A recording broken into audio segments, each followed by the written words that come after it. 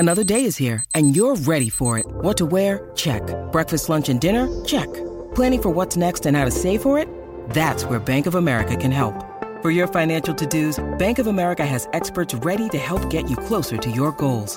Get started at one of our local financial centers or 24/7 in our mobile banking app. Find a location near you at bankofamerica.com/talktous. What would you like the power to do? Mobile banking requires downloading the app and is only available for select devices. Message and data rates may apply. Bank of America N.A., member FDIC. When you need mealtime inspiration, it's worth shopping Kroger, where you'll find over 30,000 mouth-watering choices that excite your inner foodie. And no matter what tasty choice you make, you'll enjoy our everyday low prices, plus extra ways to save, like digital coupons worth over $600 each week. You can also save up to $1 off per gallon at the pump with fuel points. More savings and more inspiring flavors make shopping Kroger worth it every time. Kroger, fresh for everyone. Fuel restrictions apply. Are you sure about 3 years on that? That sounds like Shut up. That sounds like a really long time. Shut up. Don't you think, Phil? 3 years? That seems excessive. I think that's wrong. Coming in there right now. People actually think I'm making that up. It's absurd. I mean, 3 years, I don't know. Big deal. 3 years. Don't beat me up. You can follow Kenny on Twitter if you want to. Beat me up on Twitter. Ding, ding. Back for Kucherov, right circle, right corner Miller, in front point, lost it. Now Stamkos, score! Stamkos! Palat centers it. Killorn, score! Score! Killorn! 3-2 Lightning! Yes, this guy's awesome. Slides it cross ice, Kuznetsov. He's checked by Cirelli. Shoots it toward the open net. He scores! He scores! The Lightning are going to win Game 4! Tony Cirelli, empty netter, 4-2 Lightning. This series is going to be tied up 2-2. I love so much that a professional hockey team has employed a cable access play-by-play guy and just told him, blank canvas, paint. Play the first one. Play at least one again, would you? I'm wide awake. Kucherov, right circle, right corner Miller, in front point, lost it. Now Stamkos, score! Little false start there. Stamkos! Little false, he wasn't quite sure. No, right, he got excited. Palat centers it. Killorn, score! Score! Killorn! 3-2 Lightning! Why do you have any voice left for the next game is my question. I don't know. How long has that guy been doing it? Do we know? I have no idea. I can take a look at least a few years because I've seen his name plenty. Because they won the Stanley Cup about a decade ago, right? With Martin St. Louis, and they had a the year before the lockout, right? I mean, if that guy if that guy was calling NHL games 10, 12 years ago, and we have like Stanley Cup winning audio of him, I mean, we're a little past the halfway point of the NHL playoffs here, right? There's 4 rounds, and we're in the third one. Yes. And like, what's going to happen if they win the Stanley Cup? Is he going to sacrifice himself live on the radio? He's going to jump out of the. No, he's going to jump. They're going to win the Stanley Cup. The clock is going to put a lapel microphone on him so you can hear him screaming. Thud. That's what he's going to do. Oh my God! So here's my question. So the Capitals go into Tampa. They win games 1 and 2 in the Eastern Conference Finals. And we talked about this actually after the Capitals lost Game 3 at home, about the fact that the Capitals and the Vikings, there are a select few franchises in sports which seem to be the ultimate tease because they are regularly very successful. They are not lovable loser. You are just terrible. They are teams that consistently make the playoffs. They are teams that consistently win a playoff game or two and get you to a point where you're like, this might be for real. And so here's my question, though. And I guess this relates directly to Vikings fans, but I'm doing this through the prism right now of where the Capitals are at after now being tied 2-2. They're kindred spirits. They are. At what point, if any, do you finally just say, I'm done here? At what point do you finally, if you're a Vikings or a Capitals fan, or one of these few franchises that teases you all the time, just say, I can't do it? And the flip side to the question for me is, why do people continue? Why do we continue to do it? You know, if you're the Cubs, I sort of get it, right? Because for years you just stunk. And you were like, I'll have to go to Wrigley, and they're lovable losers, and they were just bad. But these aren't bad franchises. These are franchises that take you to the brink of it all the time, and then thud. Why do we continue to do it? So I've thought about this a lot in my sports life, and I think it's a question that different types of fans are going to have different answers, right? This is where we probably should have got Chris Long on the phone to explain where he's at right now mentally after a 2-0 series lead, and now it's 2-2. And I've thought about it in roller coaster analogy. Like I feel like I'm able to sort of dictate how much I invest each season in each team. Mm-hmm. There's been some years where I've been all in, emotionally invested in the Twins. Other years where it's like this year, I definitely want them to win, but after their bad start, I'm kind of like, I'm in wait and see mode. I feel like I've trained myself as a sports fan to be able to like walk across hot coals and not get burned, right? So the reason I don't love roller coasters, for instance, like actual roller coasters at Valley Fair or Six Flags, is because there's only one spot to get off the roller coaster, and it's the end of the roller coaster. You don't get to reassess halfway through, like, oh, this feels a little dangerous. I'm starting to get sick. I'd like to get off the roller coaster. You have to wait until the very end, and however you feel at the very end, whether it's like sick to your stomach or passed out, whatever, like you just have to deal with your fate. In sports, you don't have to if you train yourself as a sports fan ninja. Okay. As a sports fan monk of sorts. So explain this to me. It's you ever hear of like musicians who are able to sort of breathe while they're playing their instrument? Like they've trained themselves through breath work to be able to like play their instrument and like take breaths or like hold their breath underwater for a long time. You can train yourself as a sports fan to emotionally invest as you see fit and then get off the roller coaster before the end. So if you're a Capitals fan and you subscribe to the Phil Mackey sports ninja mindset, you can get off the roller coaster and still be fine sometime over the next 5 days. Wow. Emotionally. Wow. You can, like right now, if you're a Capitals fan. I see what you're saying, right? But whoa. And here's the thing with the Vikings too. Like the Vikings scored that touchdown against the Eagles. Yes. All right? Yes. Let's call it the emotionally intelligent sports fan. Where you're all in when they score that touchdown. Was it Adam Thielen scored whoever it was scored the touchdown? Kyle Rudolph caught the touchdown pass. Yep. And at that point, you're all in invested because holy crap, they just marched down the field and the Eagles have Nick Foles as their quarterback. Mm-hmm. But if you're an emotionally intelligent sports fan ninja, you can flip that switch, baby, right before halftime and say, "Whoa, woo!" Jumped off the roller coaster before that thing went off the cliff. Did you do it? Absolutely. Did you get? So you were unaffected. It's also why I'll tell you what, that Saints game where they came back and they threw a 60-yard touchdown pass. Yes, I was so at peace with the loss. It was like, Drew Brees, whatever. Like, I'm fine. I'm not. This is not gonna hurt when I wake up in the morning. Oh my God, Stephon Diggs is running to the end zone. So it makes that moment even better too because like you're not expecting anything. Okay, but actually, it's probably better when you're.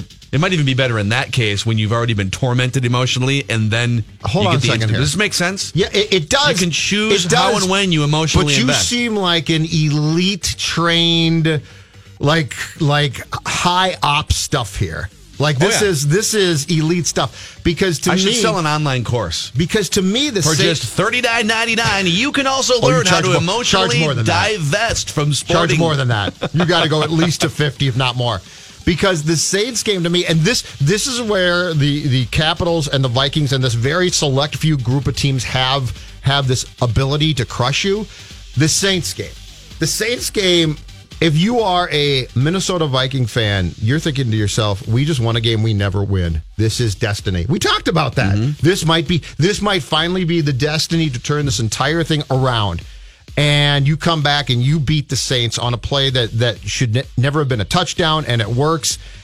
And so you're going to Philadelphia, and a guy like Pat Royce, they can't lose this game. I mean, so to have the ops training that you have is so very rare and so very special that I would think there would have to be a large base of the fan, or a portion of the fan base that would just basically have to say, I can't do this. I can't continue to invest. I started my training after the 2009 NFC Championship game and said, never again will I allow myself to feel this way. Take me through the steps. But there's a difference between just being emotionally unavailable to your sports team, yes, and emotionally oblivious. Like if you're a Capitals fan right now, you have to make yourself emotionally available.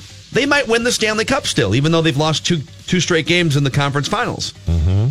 But you also don't want to be emotionally oblivious to where, oh my God, they've got to win these next two games or my life is going to be terrible on Monday, right? You got to find that sweet spot middle ground where you can kind of watch at an arm's length and invest as you want. Take me through the steps. Take me through the steps starting with Phil Mackey at the tender age of approximately 14. So 98, because 98 was really your first probably all in. This is a phenomenal team. This is the team that's going to. I'm only 13 and I cried. I'm only 13. So take me through the steps of going from a 13-year-old who watched them lose in the second half of the Falcons and cried about it to 2009, where you began to develop the ninja course on how to disassociate. So I was an emotionally oblivious sports fan, in the dark, unable to control how much I invested, all the way up until the 2009 NFC Championship game. So much so, not only did I cry after the 1998 game, there was a game, it might have been the Nate Poole game in 2003, or sometime, you know what it was? They were 6-0. It was during that season. It was the 03 season. All right. And I remember waiting on hold for 45 minutes on a post-game call-in show, another station's post-game call-in show, before I worked at said station 2 years later. I don't think I know the story. I was so mad that they lost a game. It was like early December or something, and they were on this losing run where they started 6-0, and they were about to blow the whole season. They lost to the Giants to go 6-1, and then went downhill from there. But it was like November or December, and I remember sitting at my dad's apartment in Brooklyn Park, and I was so mad. Like, I thought Mike Tice, I can't remember what my take was, but I was so caught in the moment that I was like ready to fire off a rant. I waited on hold for 45 minutes and then the show was over, so I never even got on. Oh no. So so it kind of occurred to me a few years later, like that team started hot. Uh-huh. But if you're watching as emotionally stable sports fan ninja, you would never put full stock into the 2003 Vikings. They had dingy ownership. They had a terrible defense. They had like Michael Bennett as their starting running back, right? Yeah, yes. And Mike Tice was fun, but like Mike Tice wasn't a mental surgeon as a coach, right? All correct assessments. But if you're blind to the ways of engaging as you will as a sports fan, you wait on hold for 45 minutes to essentially bitch about a team that really had no business starting 6-0 in the first place. Does that make sense? Like, so you began to train. You trained yourself over a lengthy period of time. It's the gap between expectations and reality. And if you can honestly identify that gap, you will never be caught off guard as a sports fan. Well, there will be some occasions. Like, and the Vikings are pretty good at rope-a-doping you in and then, boom, delivering the haymaker. So caution to Capitals fans. Don't block yourself emotionally. I did not realize that you were so professionally trained, though. But you're able to maybe... This is very... I didn't... The breakdown here is impressive. Does it make sense? It does. It's very clear in my head, but I'm not sure if I'm articulating it the right way. It makes perfect sense that instead of for years and years saying, woe is me, what you began to do was morph yourself into a very specifically trained Viking fan who could handle... Who knows exactly how much... This is sort of like giving yourself the right amount of a drug. It's like Tai Chi. Without ODing. It's like Tai Chi, where like you're not looking to punch people or physically harm people. You're just looking to use their momentum to kind of guide them. You know, it's a very specific form of sports fan martial arts. I think you should. I think, Dave, that Phil should teach classes and actually charge for this service, especially for Vikings fans. Yeah, I mean, you could certainly make a couple bucks. I still worry, though, what happens when you get that first real hit of success. That first Vikings trip to the Super Bowl in your lifetime. That first Wolves trip to the NBA Finals. You know, it's true. Twins go back to the World Series. Anything like that. Might you fall into that old Phil Mackey stage? It's possible, but then... I'd be on hold. Or if you're a Vegas fan and they win the Stanley Cup in their first year and it's like, oh my God, it's the worst thing for the franchise. What are you going to do next? Yeah. Exactly right. Too much success too soon. But you're bringing up scenarios that just aren't plausible in reality, which would be a Minnesota sports team other than the Lynx winning a championship. So... Yeah, I also don't feel like... In another lifetime, we can worry about that. I also don't feel like... Sorry, fine. Go for football, win 7 games. I don't know. I don't feel like despite their success in 87 and 91, I don't feel like the Twins, the Wild, and the Wolves are in the same category as the Vikings. I think the Vikings are a special case here because they are the ultimate Minnesota sports tease. I will tell you that the Timberwolves hooked me in a little bit further into the roller coaster ride than I expected this season. Mm-hmm. But you know what? Life's about learning and recalibrating. You learn from your emotional investments. You redistribute your emotional sports portfolio mentally? I don't know, man. It sounds good, but I don't know. The Vikings are a special case to me. The Vikings and Capitals are in a very, very small select group that leads you down that path, and you think to yourself, this is finally going to be... You're up 2-0. 2 wins in Tampa Bay. You are 6 wins away from a Stanley Cup, and now you're 2 wins away from being ousted from the series entirely. Before you tell us about your favorite mortgage lending company, we have Write That Down coming up at the top of the hour. It's a game show Friday. Our friend Chris Singleton will join the show, and we have some reckless Timberwolves speculation to get to when we come back. Mackie and Judd, but here's Judd. Yeah, and I do want to talk to you about my friends at Prime Mortgage Lending and my friend Kent McCullough. And what I want to tell you is that when it comes to Prime, when it comes to Kent, this isn't about simply selling you on something. Prime wants to earn your trust first. In fact, they would rather earn that trust than sell you a loan. That's correct.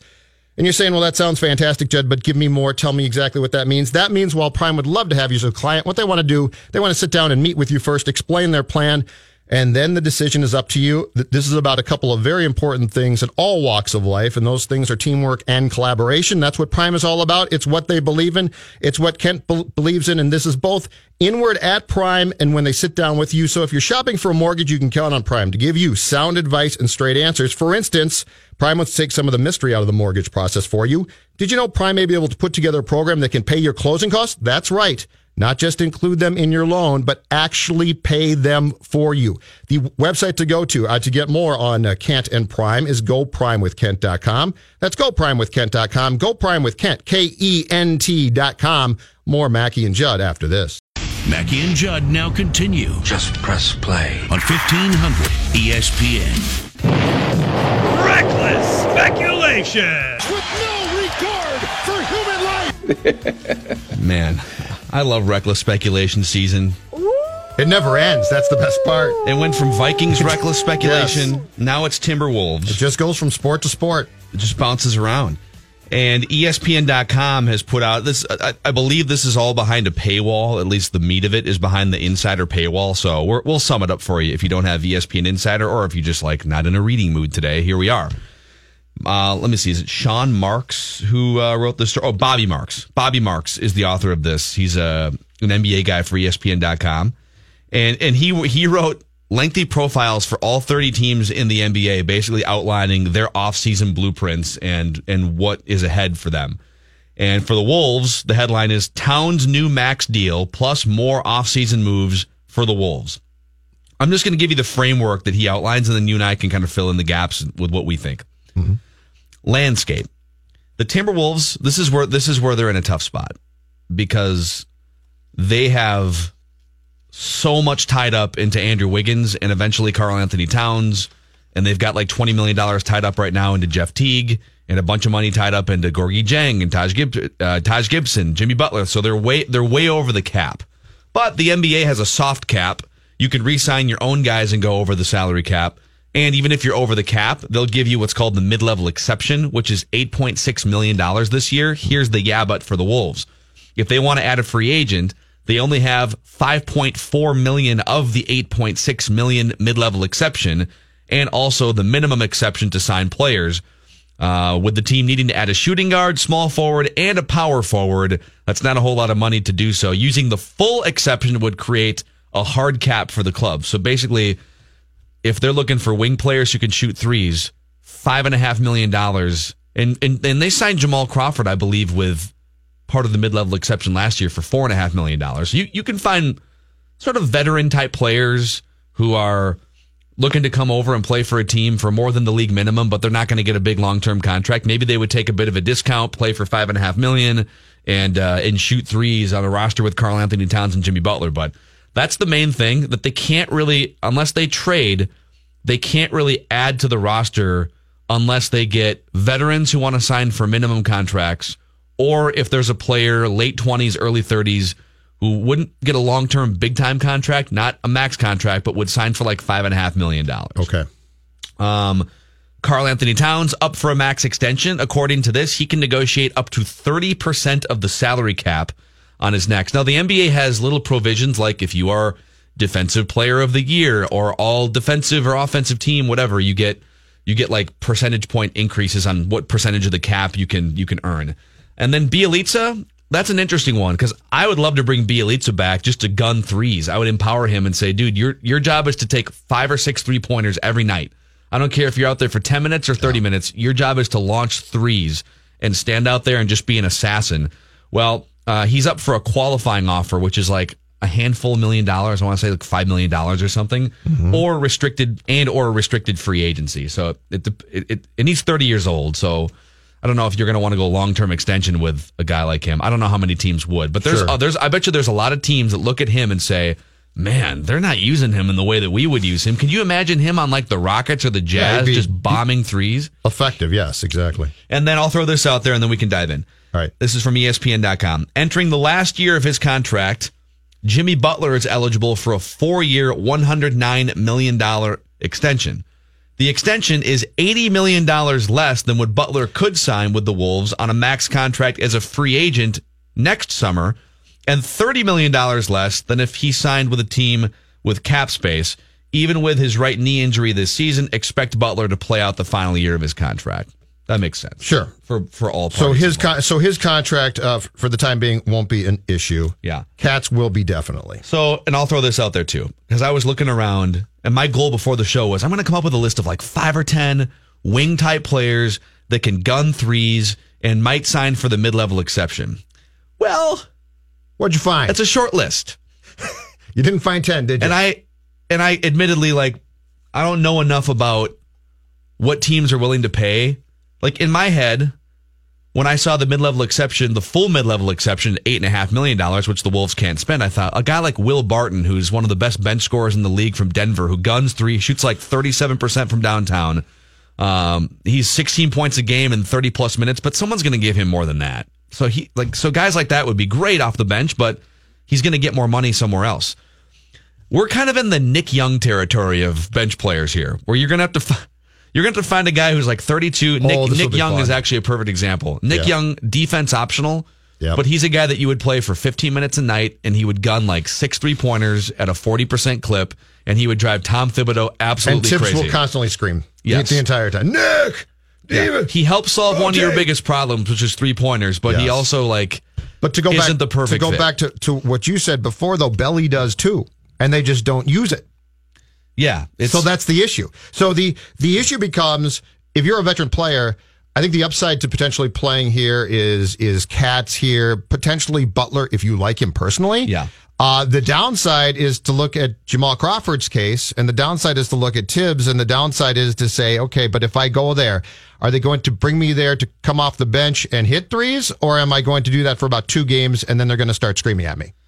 Yeah, and I don't know. Like, Nick Young scares me. He's just So how many guys did you Nick Young in a perfect system find? Well, here's a couple more. So this is I'm on hoopshype.com and they've got wing rankings. And I'm just going to give you a couple names. This is the bin that if they're lucky, these are the type of players that they could look at. So Trevor Ariza made the mid-level exception last year, which is about $7 million or the equivalent. He's going to be 33 years old. He's been with Houston the last 4 years. If Houston wants him back, there's no reason why he would ever leave. Of course. No reason. But let's say Houston made a play for LeBron James or something, or they made a play for a third superstar. It's possible that a Trevor Ariza would be a casualty in that situation, and they'd just have to say goodbye to him. Mm-hmm. Would a guy like Trevor Ariza, he's a wing player, he can shoot threes. I'd take him in a second if I could sign him. Play some defense. I like him a lot. He's played on good teams in the past. I mean, you remember those Lakers teams when he was really young, and the Lakers were Kobe and Pau Gasol. So he's been around the block. He's been in the league since he was 19 years old, and he's in the range of salary where no one's going to pay him $15 million. He made 7 with the Rockets last year. Is 5.5 enough to get his attention? I don't know. But that's kind of the bin that you're working in here. Probably not. But if he was inclined to switch teams and come here, I'd take him in a second. 5.5 to me is probably not enough. But he would be the type of guy who, because I think Tibbs would tolerate him completely. And like Nick Young would be a disaster. It would be actually it would be fun to watch though. It would be until Tibbs stopped playing him entirely. Doogie knows more about the cap than I do and talks to people who know more about the cap. And he's listening right now. He texted in that there are ways to use the full mid-level exception. So he would operate as if they will use the full mid-level exception. So obviously, if you can spend 8.5 instead of 5.5, that opens up the door. I don't know if it opens up the door for a Will Barton, but if you could add a guy like that who's just a sniper shooter off the bench who's going to come in and, I mean, the idea of Jamal Crawford was good and that you needed scoring punch off the bench and you needed more confidence off the bench and just kind of a ringleader. But now you've got to go forward from that. You need something that can keep up with the best teams in the Western Conference when Towns and Butler are off the floor. And whether that's systematic and just adding 3-pointers or better defense, they've got to explore those things. So, and you also, but you also need when it comes to 3-point shots, you also need a coach that is willing to expand his own thought process there. I think he is. Because if he's oblivious. If he is, here's my other question when it comes to veteran players potentially joining this team on deals that are lucrative but not fantastic. How many of these guys are going to call Crawford? Because Crawford to me seems like a player-friendly, good guy. I bet he's got a ton of friends. And I wonder what he's going to say about his year here. And I understand that as a player, he was not a perfect fit. But, you know, he came out about halfway through the year and talked about that he didn't play as much at that point as he expected to. I don't think the takeaway that we see from his experience was all that great. So I would be curious that when this potential list of guys calls him and says, Jamal, tell me about Tibbs and that team. If he's going to be completely candid, which I would guess he would be, I bet he would say, it wasn't all I thought it was going to be. I think you're right. I don't know if money is in play and winning is in play, it's possible that, like Jamal Crawford did it, that you would just suck it up for a couple of years because you have a chance to make a bunch of money and win, depending on how much money you're looking to make. The worst thing that could happen right now, as much as I love Jamal Crawford as a person and as much fun as he is to watch as a player, the worst thing would be for him to go back on, because he doesn't have to make that decision on his player option until sometime toward the end of June or whatever. And to come back here? He's got time still. It's possible that he could do some digging behind the scenes or something in his agent and find that, you know what? The market for you right now is more like $1 million or $2 million. I still think he'll find $3 or $4 million somewhere. And for him, the difference at this point in his life, after playing in the NBA for like 20 years, he's not like his bank account isn't going to be made or broke based on $2 million difference. But if he decided for some reason to exercise his player option and come back, I don't know, man. He's just not a fit anymore. He strikes me as the type of guy, though, that if he was as unhappy here as I think he might have been, I don't think he's going to go back. I think he's going to say, you know what? I've made a ton of cash. Would I like to be paid more? Absolutely. I think the potential headaches that he ran into in his year here, though, coaching and playing time and how he was used, I think are all going to lead him to say, if I'm going to continue to play, I would actually take less. Doogie texts another name here. This is an interesting name. I think he was more interesting when he was in Boston, and he spent the year between Detroit and the Clippers this past season. But Avery Bradley, shooting guard Avery Bradley, who is a career 37% 3-point shooter. Last year, he made $8.8 million and didn't do enough this year to warrant like a $15 million contract. So Avery Bradley is going to be between that $5 and $10 million range too, depending on who signs him. The biggest hesitation I would have is once he left Boston, his 3-point percentage dropped. His shooting percentage went way down from 46 to 41. His defense, again, he was playing for inferior organizations and his teammates weren't as good and his coaches weren't as good. So, but you could maybe buy low on an Avery Bradley who's 27 years old. But that's the bin we're talking about. Unless you want to get bold and trade Andrew Wiggins for Kawhi Leonard or LeBron James. That's what I would do first. But or LeBron James. Reckless speculation. You got to make the phone call at least. Oh, everyone does, right? Everyone has to. But we need... All right, so at the very least, I think for a summer full of productive speculation on the Wolves, I think we need Wiggy to be at least publicly shopped. Oh, for sure. At the very least. Yes. And if he's traded, that's fine too. But we need a Woj bomb. We need the Woj bomb to come out, let's say, draft night. that the Timberwolves are actively involved in trying to shop him. Reckless speculation. Yeah. I love how the Sixers have come out. Brett Brown just flat out said after they got bounced from the playoffs, we are one superstar player away. And he didn't say this, and we have like $30 million in salary cap space. Wah, wah, yeah. LeBron. It's LeBron signal. It's the LeBron bat Paul signal. George is probably, I think Paul George is a little more likely, but it was the LeBron James, Paul George bat signal. We could really use one more max superstar player, and we have $30 million in salary cap. Can you hear this in Cleveland? I will give the NBA complete credit for this. Football's probably one, but the NBA is a very close to now. The offseason is now fantastic. Oh, the offseason is so juicy now. And we can talk about, well, the playoffs are what we expect, and you don't have upsets, and that's fine. But the best part about it is starting about right now, and certainly after the finals come to a conclusion, the NBA is off the charts fun.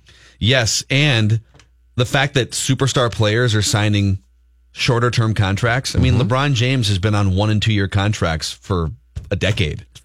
And Kevin Durant is technically, I believe, a free agent. I don't think he's going to leave Golden State, but it just adds a little bit of, oh, okay, well, that's interesting. Seasoning. It's constant. Durant's out there again. And even if he doesn't leave, you'll get some type of Woj bomb where he talks to a buddy. That's the best part, recruiting. Because now you don't have to tamper.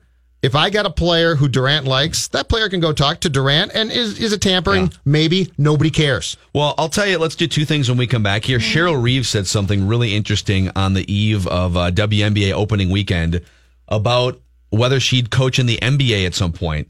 And I want to add to your point about the NBA's offseason being so exciting. And the biggest difference, but the NFL is awesome, but what to me might put the NBA over the NFL in the offseason, I'll tell you that when we come back to. Let's talk about Chris Lindahl here for a second, the number one Remax results team in America. And how if you just go online and search for a house, you just go to the standard MLS listings, obviously you'll find a lot of options. But the truth is there's actually thousands more homes available than you think when you just go online.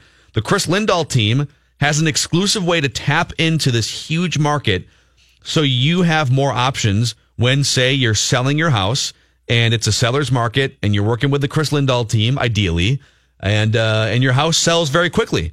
Well, you don't want to get stuck in that middle ground where you don't really know where you're going to live next because there's just that perfect option isn't out there for me. Expand your options when you're in that transition mode of selling a house and looking to buy and get into something new with the Chris Lindahl team. Get over that sellophobia, so to speak. ChrisLindahl.com, that's Chris with a K, or 763-401-SOLD. 763-401-SOLD.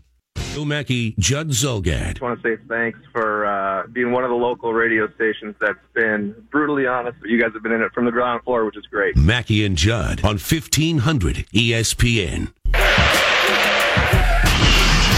Reckless speculation. All right, you brought up a point about the off seasons. The NFL has dominated off seasons for probably about 10 years now. When you start to think about the things they've done to highlight primetime schedule releases, and free agency opens up in the middle of a day instead of midnight now, right? Yeah, that day in March is fantastic.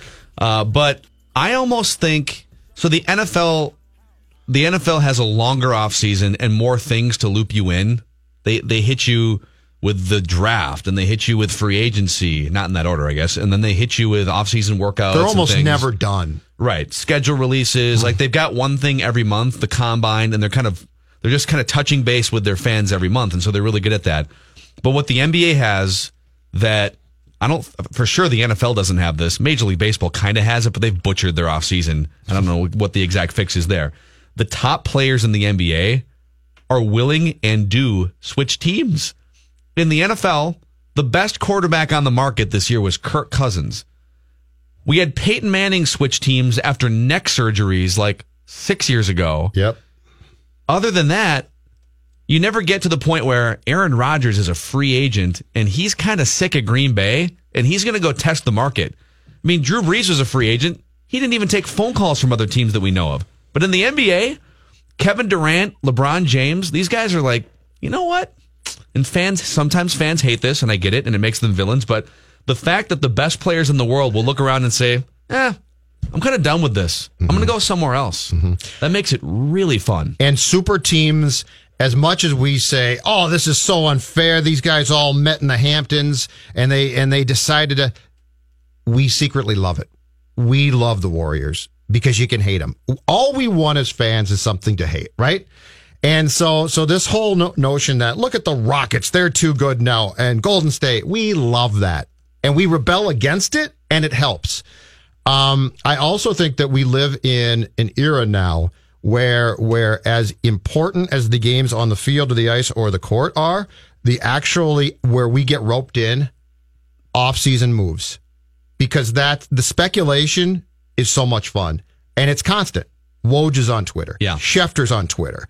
And we can't get enough. So as much as we enjoyed the games, if I was to ask you now, all right, Phil, arbitrary December night, a full slate of NBA basketball, or July 1st, free agency starts. There's not a game going on, but I got moves for you. You're going to ignore the December night, and you are all in on July 1st. And that's where Major League Baseball needs to take notes. And I don't know what the exact fix would be, but if you can create this 10-day window like basketball has and like football has, and hockey has the same thing exactly as well. Yes. Yep. They do a really good job too. It's just like the problem there is half the players, casual fans never heard of. But they've still got the idea. Exactly. The idea is right. Where it's a mad rush for 10 days. You got to slot in. You got to find a place. And I think what creates that is salary cap urgency, where you just, all right, like all the moves are kind of slotted in. You know how much your max contract is worth. And it's just, you're not going to take 3 months to figure out who you want to play for because you already know how much money you're going to make because there's a salary cap. Mm-hmm. In baseball, it's all of these team self-imposed spending caps. And so if you're, let's say, Lance Lynn's a great example. If you're Lance Lynn, in basketball, you just find out that, oh man, I thought I was maybe going to be a max player, but I'm more like a mid-level exception player, and now I just have to pick one of these teams. And because teams are restricted by how much they can spend, and like, this is where I fit. In baseball, you can sit there all off season, and you can keep poking teams and be like, I know you can spend. I know you can spend. Yes. Why don't you spend more? Why don't you spend more? And then they just sit out there, and nothing happens. And the thing that I think that frustrates me the most about baseball teams now is it's gotten too cute. You used to be, and this is 10 years back, when they would meet, the GMs would start talking, and there would inevitably be a bunch of trades. And that was fun too. Mm-hmm. And now I don't know if it's because teams are on guard all the time, or they're trying not to get ripped off, or teams are scared. But it seems to me like all the action that used to make the hot stove so much fun it might be there, but it's very small. And it used to be, oh my gosh, the Cardinals made this trade with the Brewers and the Padres made this trade with Boston.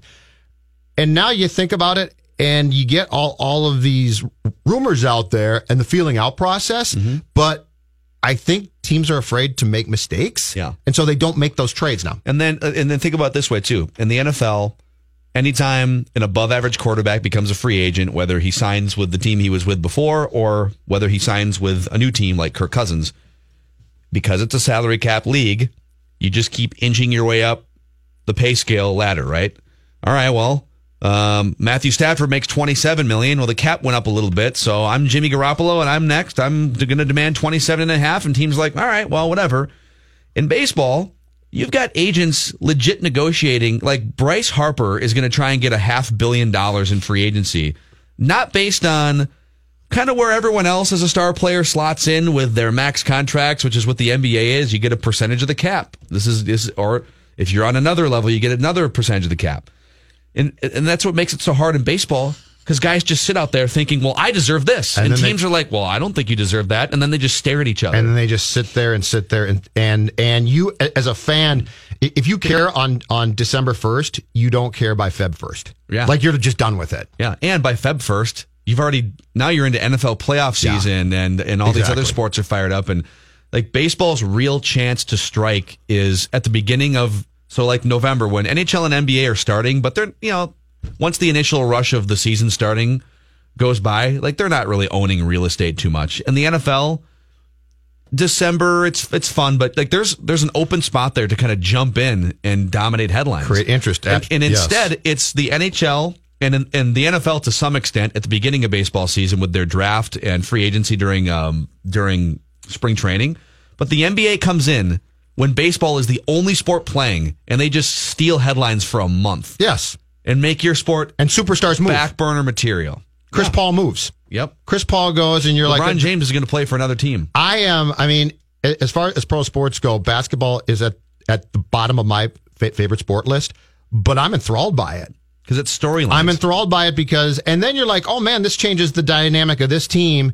And in baseball, you just got guys who sit there now. And the problem is baseball, I don't know if they get it. They should, but I don't think that they do. Yeah. And it also goes back to everyone's afraid of making a bad deal or signing, which I get from the executive standpoint, but from a fan standpoint, it just makes it really dull. Here's a tease for 15 minutes. I'll tell you where LeBron James is going to play and write that down next year. That's right. Really? Yeah. Wolves, huh? You're going to hear it here first. Reckless speculation. With no regard for human life. Actually, there's probably been a lot of people who said it first. But I'm going to say it for You're our going to say it again? Yes. All right, let's get to what Cheryl Reeves said here. And she said this in a Star Tribune article. You and I have kind of floated this notion, but worth expanding on. Write that down at 10 o'clock.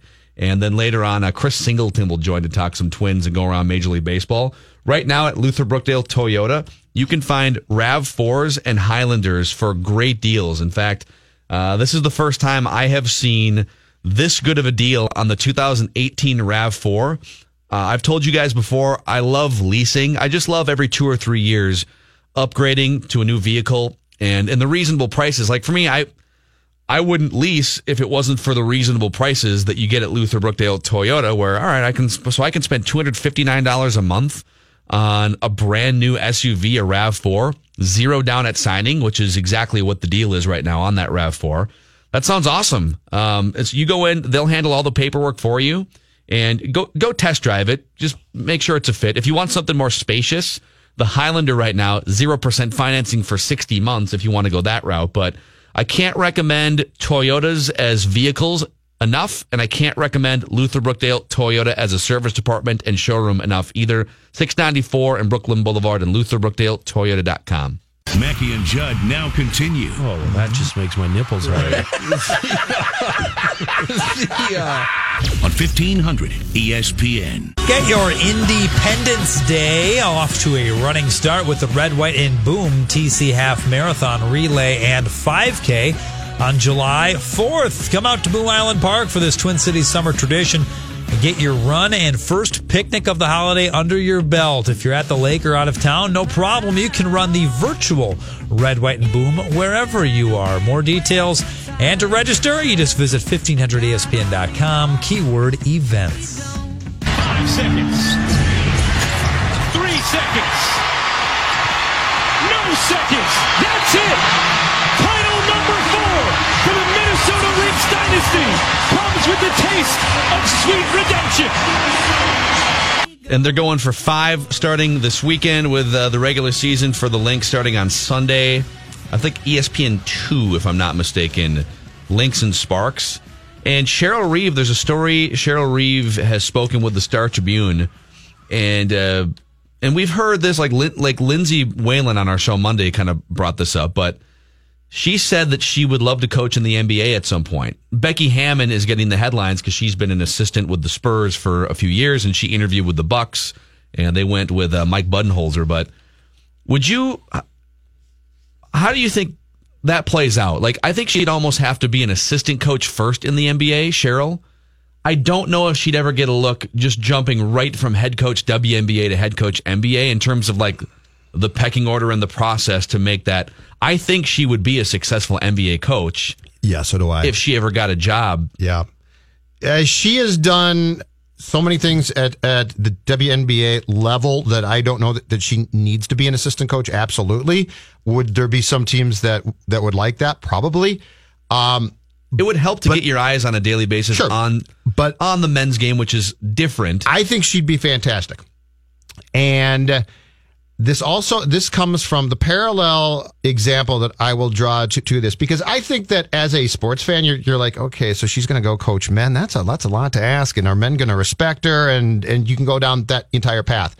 And that's when we're thinking of people just as people, like ordinary, everyday. I don't know if you'd be right for this job. The parallel I'll give you is a guy I covered for 1 year in 2006, Mike Tomlin.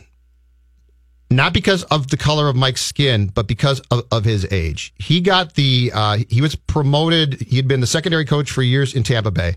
And Childress hired him as his DC in 2006. So he's coordinating the defense. And I immediately thought to myself, hold on a second. He's like 34. This can be a lot. I mean, a position coach is fine, but a coordinator or a coach, this is a lot to ask.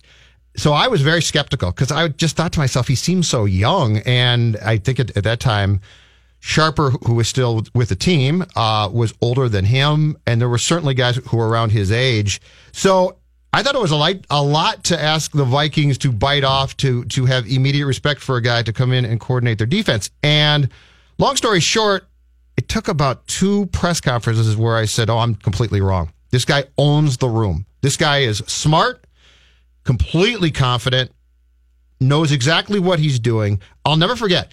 Mike Tomlin, at the first batch of press conferences that he did, got up there with prepared notes and essentially handled everything as if he was coaching the Vikings. Mm-hmm. There was no, well, we hope to win on Sunday and questions. There was a opening statement, and it seems small, but it's not. It's a big deal. And that sort of recalibrated my thinking about certain people who have what we call it. Cheryl Reeve has it. You sit down with Cheryl Reeve, and it takes about a second for where you don't see her as a female basketball coach. Yeah. You see her as an incredibly smart basketball mind. She's got a commanding presence. She doesn't intimidate in a bad way, but she definitely owns the room.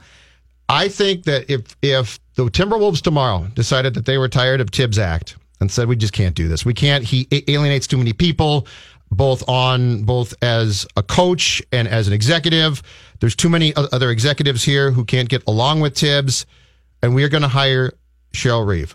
I think it would be a success. And I think what we need to see past is her name and her sex, and what we need to see is the fact that she is a basketball coach, and she has the ability to be a commanding presence. For the record, I don't think she would need to become an assistant in the NBA. I think that the way that the NBA and professional men's sports have been so slow to adopt women in high positions that it would be almost a necessary step to continue to knock down that antiquated wall. But I agree with everything you just said. In fact, I could probably think of a few more, but when I think of 3 coaches or executives, actually there's a fourth one for sure too. So the 4 coaches and executives in sports that I would trust to run almost anything. So, all right, you know what? Here's a startup company and we really we need you to run it.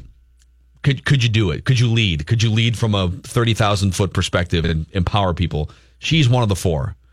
Cheryl Reeve, Greg Popovich, Theo Epstein, and Joe Madden. I know Dave hates Joe Madden, but that's... But you're going to say Brad Stevens. But actually, you know what?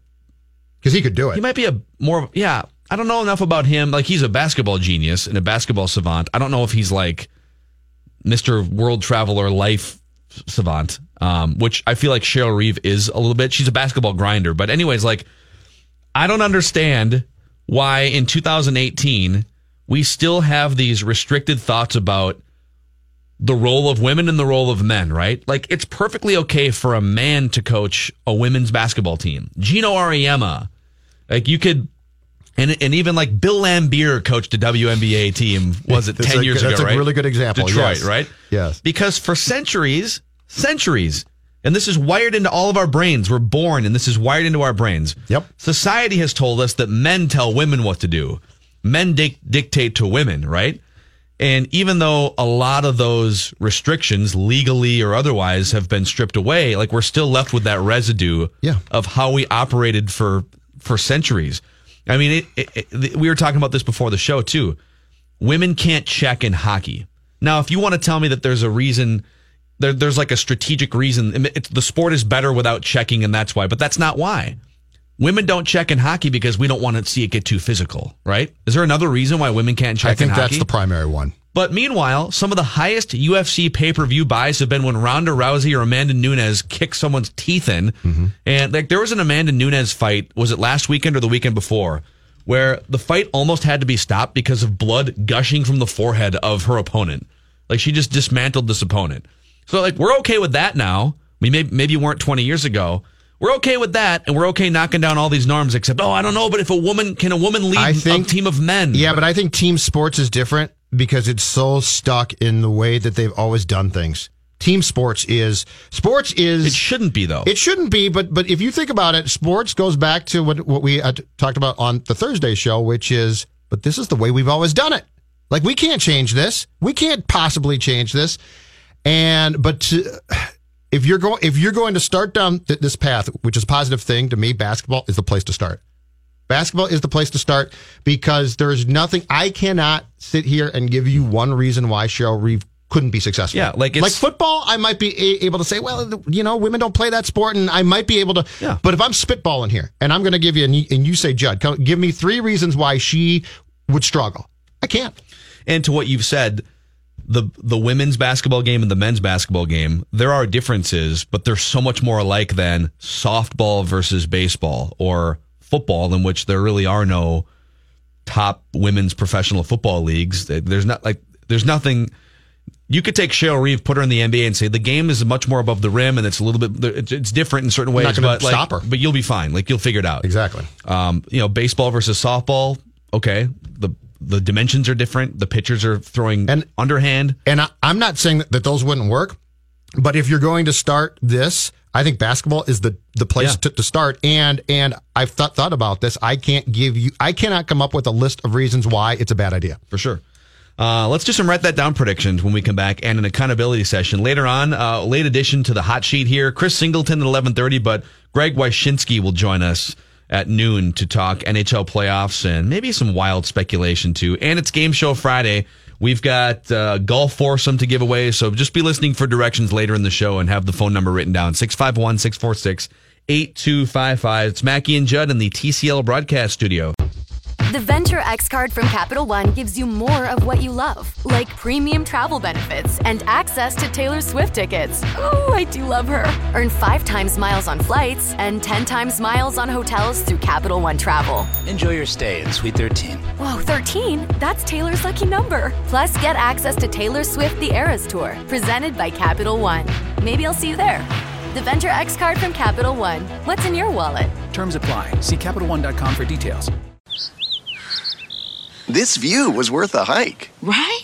And it's a good way to stay on top of my health. Yes. I'm Cologuard, a prescription colon cancer screening option for people 45 plus at average risk. Have you screened for colon cancer? Not yet. Don't wait. It's more treatable when caught in early stages. Tell me more. Cologuard is non-invasive and it's used at home.